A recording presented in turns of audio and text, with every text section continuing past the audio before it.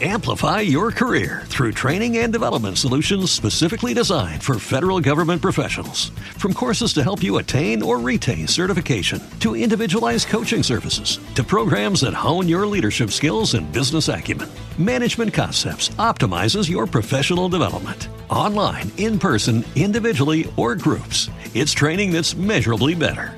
Learn more at managementconcepts.com. That's managementconcepts.com.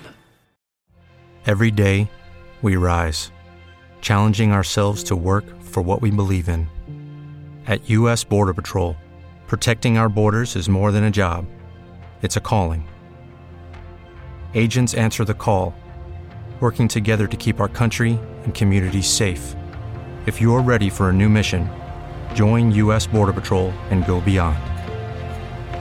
Learn more at cbp.gov/careers. Turn with me to Joshua chapter 23. We are at the beginning of a new year. And so, as is my responsibility and duty, I want to give you some encouragement as we start this new year. And I believe we can find words of encouragement from the Old Testament. Matter of fact, the very end of the book of Joshua here. The synopsis or the scenario that we find here is Joshua, you probably well aware of, he was the replacement for Moses. Moses brought the people out of Egypt, came out of Egypt, and God had promised them a land. Through the process, Moses got frustrated. You ever get frustrated with your kids? Don't raise your hands at once. But that frustration spilt over a little bit for Moses, and he disobeyed a command of God. And because of that disobedience, Moses would not be given the privilege of entering into that new promised land.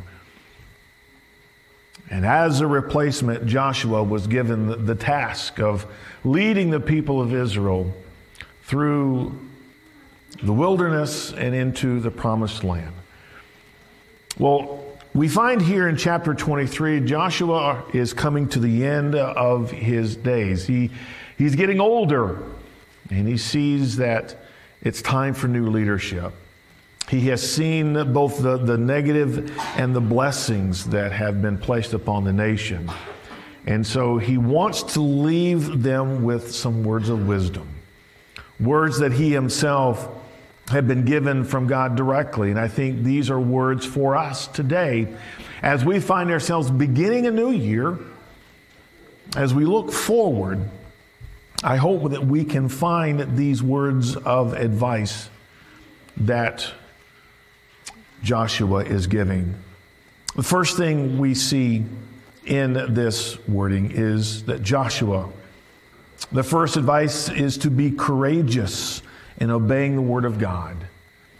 Be courageous. Hit that one more time. There we go. Oh, it disappeared. It works.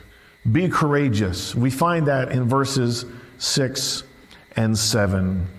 Verse 6 and 7, Joshua says, be very strong and continue obeying all that is written in the book of the law of Moses, so that you do not turn from it to the right or left, and so that you do not associate with the nations remaining among you.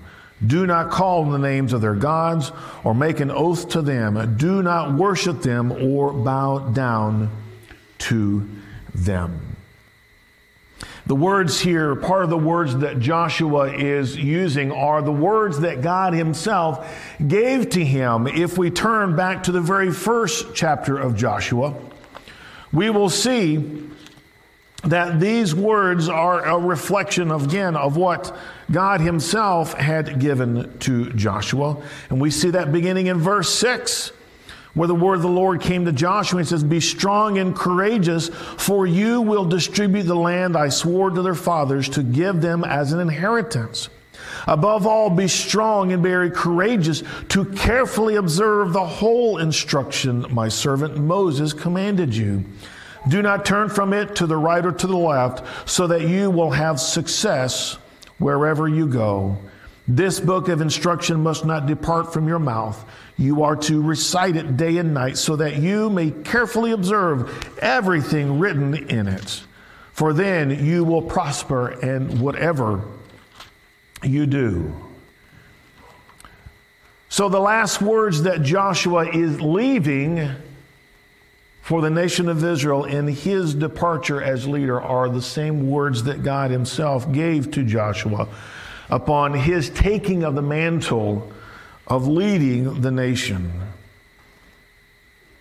One of the things that we must understand as we seek to be courageous in obeying the Word of God is that sometimes it takes courage to obey God's Word. In this time and age when being a Christian and espousing the truths from God's Word, when it is spoken out in public, can receive or can have quite the backlash to it. And so it takes courage for us to obey it today.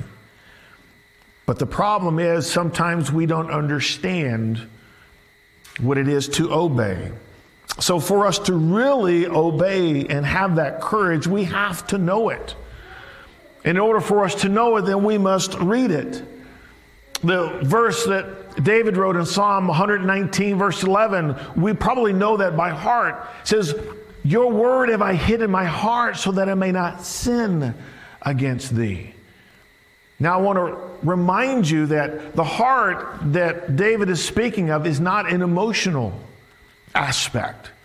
Matter of fact, the heart was known in biblical times as being the center of an individual. It was the intellectual center of a person.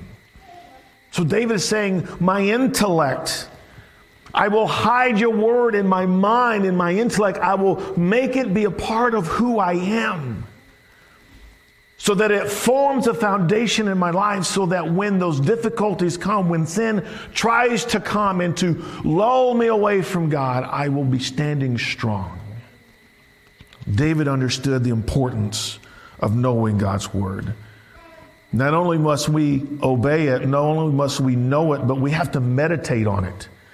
Again, David in Psalm 1 verse 2 says his delight is in God, and when that delight is there, it says he meditates on his precepts.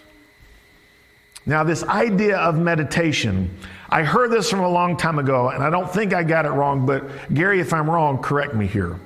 But I'm thinking of a cow. One of the things that cows love to do is they eat. They eat.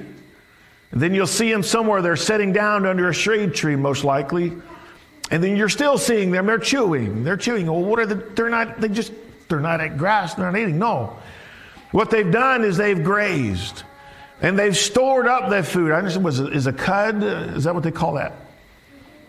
And so now they're sitting down under the comfort and ease of the shade, the coolness there. Now they're bringing that cud back up. Don't want to be grotesque, but it's not like regurgitating or barfing, but there's a purpose there. Now they are bringing up what they had just got through grazing on, all of that, the grass and whatever that they're using for food. And now in the relaxation, they're chewing on it. They're truly now getting all of the nourishments out of what it was that they had fed on, that they had stored away.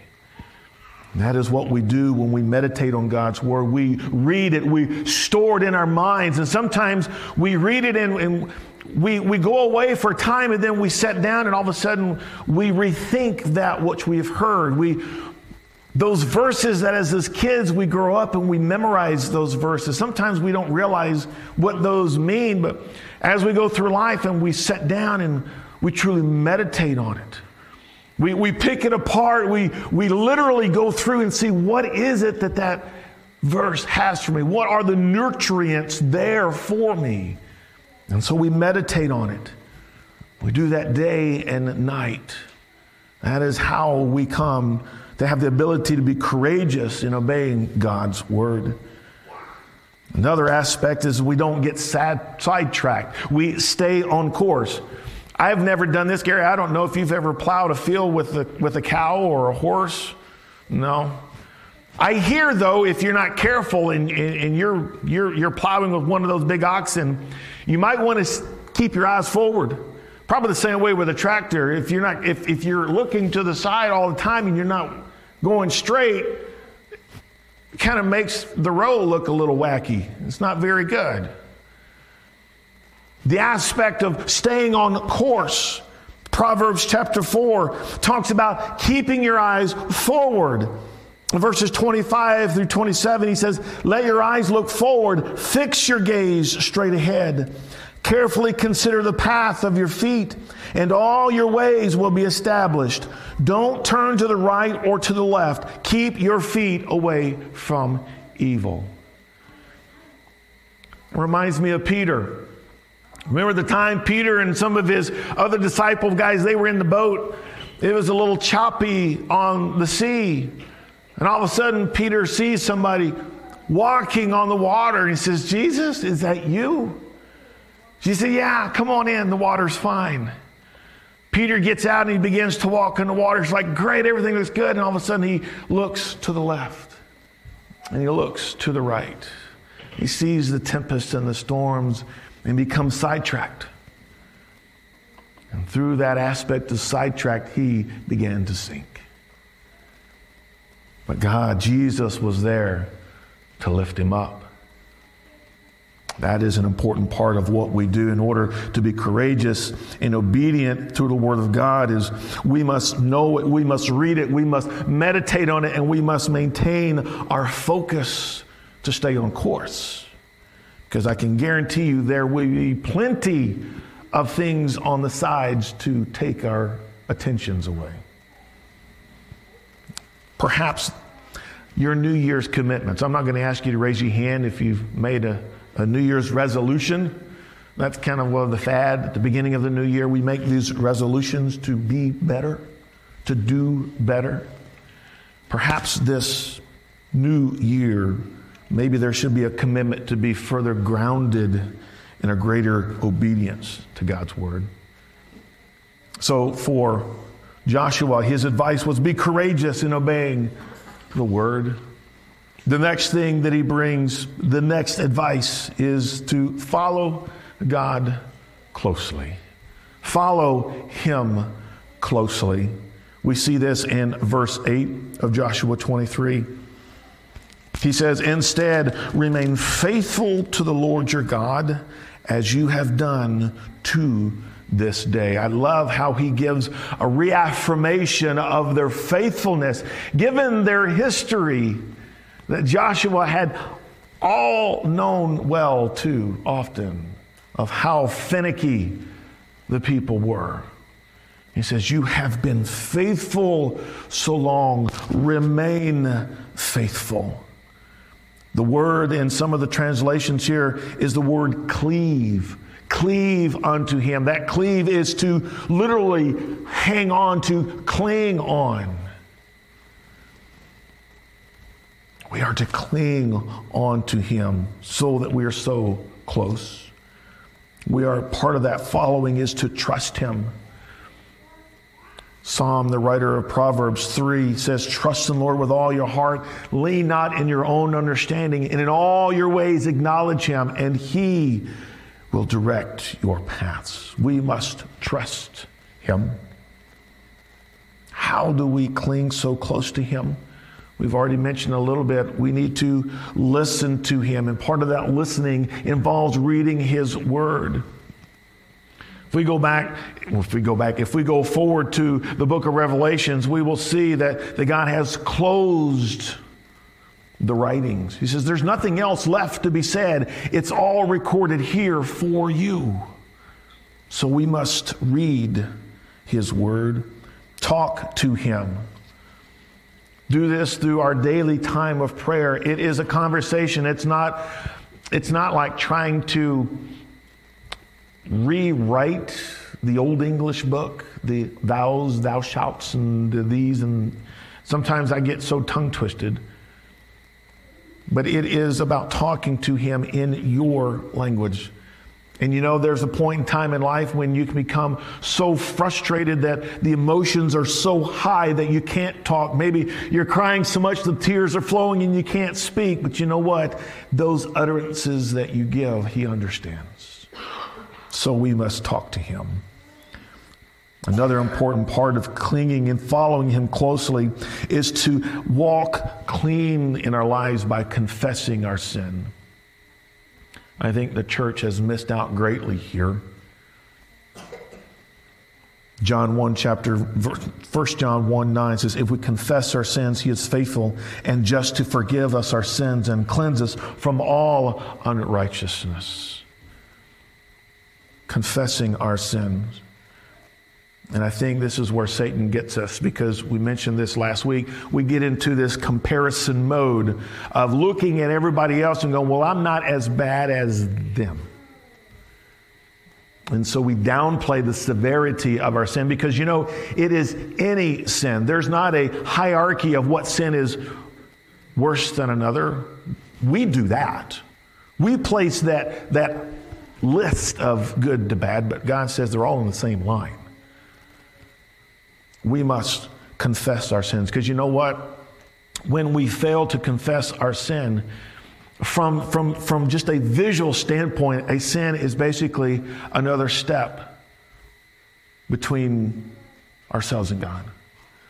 And the more sin that we do not confess, the further we walk away. Because God said, I am the same yesterday, I'm the same today, and I'll be the same tomorrow. I'll never leave you. I'll never forsake you. He's not going anywhere. We are. We will run and hide because we get that from our relatives. Adam and Eve. They sinned. They knew what their sin was, and so they hid themselves. Confessing. And what I find interesting about the confessing is that Jesus came as he always did, and he walked the same place he always walked. And he said, where are you? Folks, I don't know about you, but there isn't anything new under the sun for God to discover. He knows it all. He knows where you're hiding. He knows the sin that you are keeping. So the confession is not to tell God, hey God, there's this little thing I've been keeping from you. His response is going to be, yeah, I know. I'm just waiting for you to realize it. Confession is not for God, it is for us. It is for us to restore that relationship. It is for us to draw closer to him. We cannot cling to him if there is sin between us and him. So we must keep our walk clean by confessing our sin. And here is one of these, let me meddle a bit, points. And this is, you need to be together often. You need to attend church often. Now, this isn't a pastor thing. This is a God thing. In Hebrews 10:25, Paul says, not forsaking the assembling of yourselves together as the manner of some is, but exhorting one another, and so much the more as you see the day approaching. It is an essential component of a believer to be with other believers. Because we mentioned this earlier some months ago, that we are the body of Christ. And the body has specific roles and purposes. Each complements the other.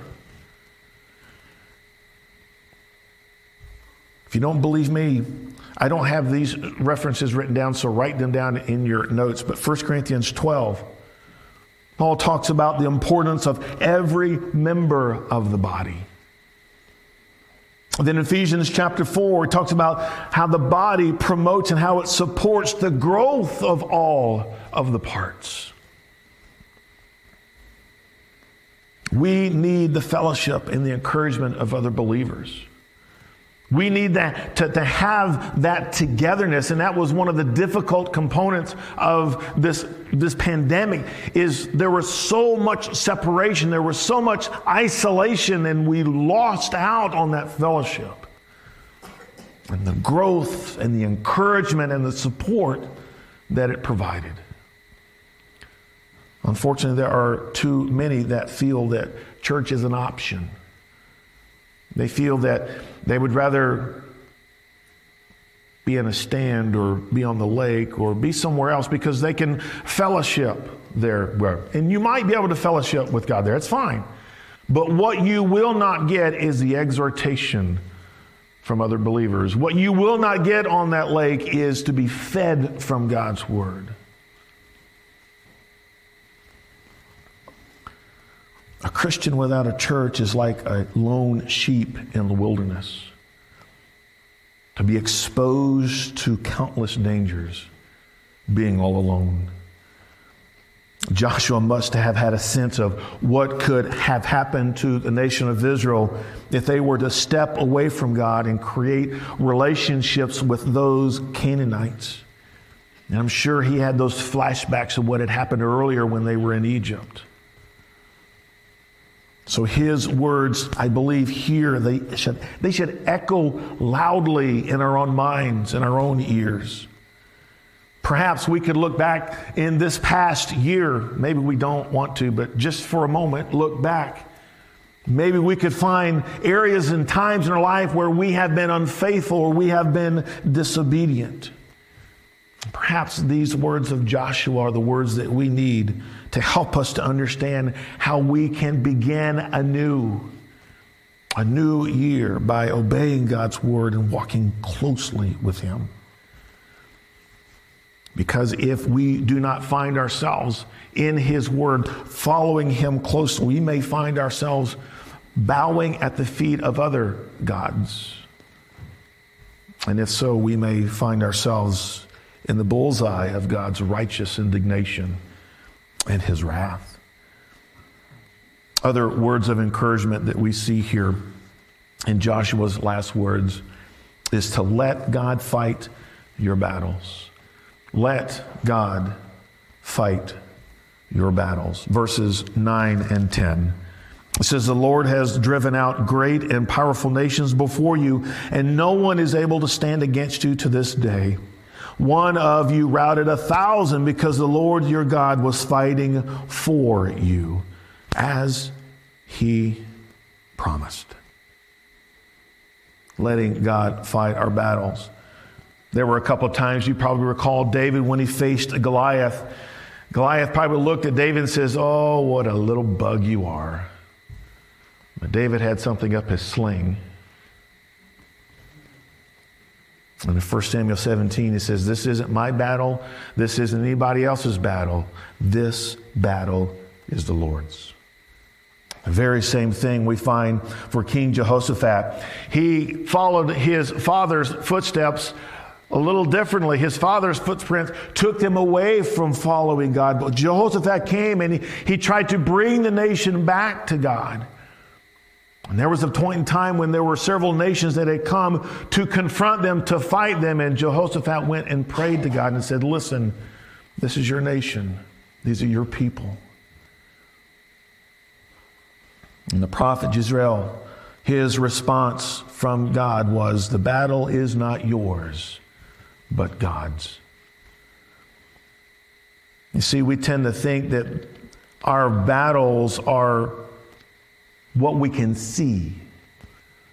Paul reminds us in Ephesians 6 that our battle is not against things that we can see, but it is against the spiritual forces of things we cannot see. I mean, it's like me swatting flies. If somebody doesn't know I'm swatting flies and they look around, they see me doing this, they probably think I'm a little crazy. Of course, I've got one of those salt guns now, so I'll cock it and I'll start shooting. But we can't see what we're fighting. We would look quite foolish to try and fight the forces of darkness. And Paul reminds us because those battles are against spiritual forces, he tells us in Ephesians 6, put on the armor of God, and then he says, pray. Pray. When we pray, we are taking our battles to God. We are letting him fight the battle for us. You remember, I know I don't know, did you happen to have the bumper sticker that said, God is my co-pilot? Anybody ever have one of those? I'm going to stay away from them, because if God is in the cockpit, I'm giving him the steering wheel. I don't want to be in the cockpit, because he's not the co-pilot.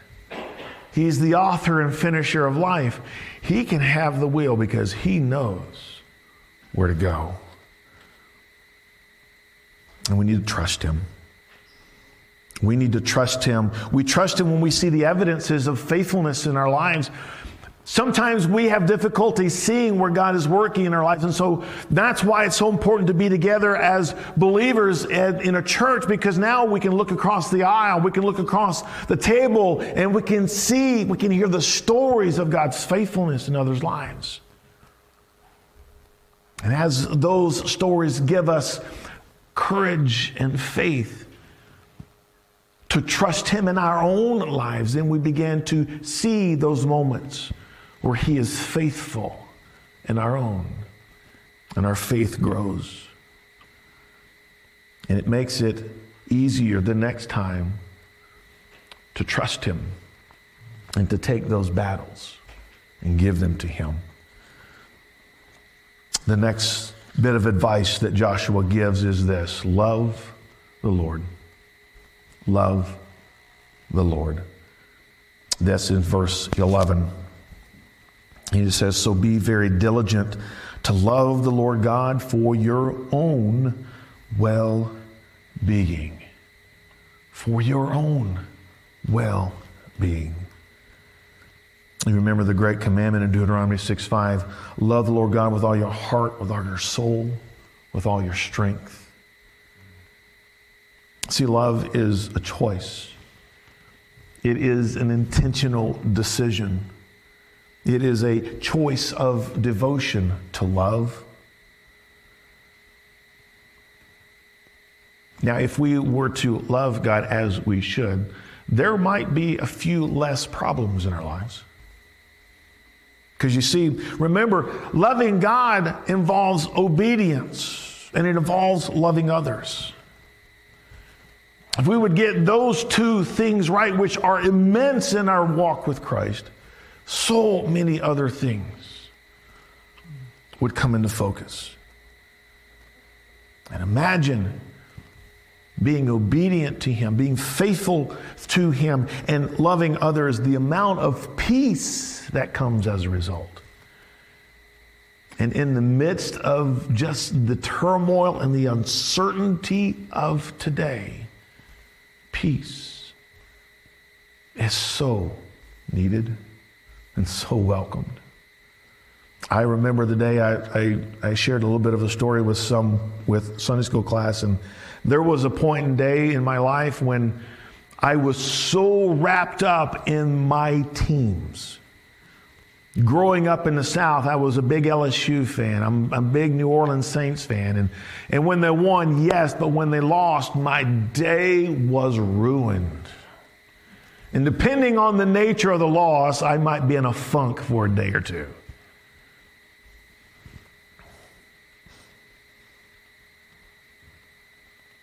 Through time, I've been able to see God in so many different lights, and to experience his joy and his peace. So while I may be sad at a loss, it doesn't ruin my day, because my joy and my peace isn't settled or defined by that loss. It is defined by my Savior. Love the Lord. Last point here that Joshua brings to us is to trust God's promises. Trust God's promises. Verse 14 says, I am now going the way of all the earth, and you know with all your heart and all your soul that none of the good promises the Lord your God made to you has failed. Everything was fulfilled for you. Not one promise has failed. God always keeps his promises. Deuteronomy 7:9 It says, know that Yahweh your God is God, the faithful God who keeps his gracious covenant, loyalty for 1,000 generations, and those who love him and keep his commands. Lamentations chapter 3 says, because of the Lord's faithful love, we do not perish, for his mercies never end. They are new every morning. Great is your faithfulness. God had kept his promises to the people of Israel. And it is his consistency today, being the same yesterday, today, and tomorrow. He will keep his promises to you. We're starting a new year. Some of you may again have created or pinky swear on a new resolution for the year, whatever it might be. Maybe you've invested in some resources to help you with these resolutions. But there's something about the start and the finish.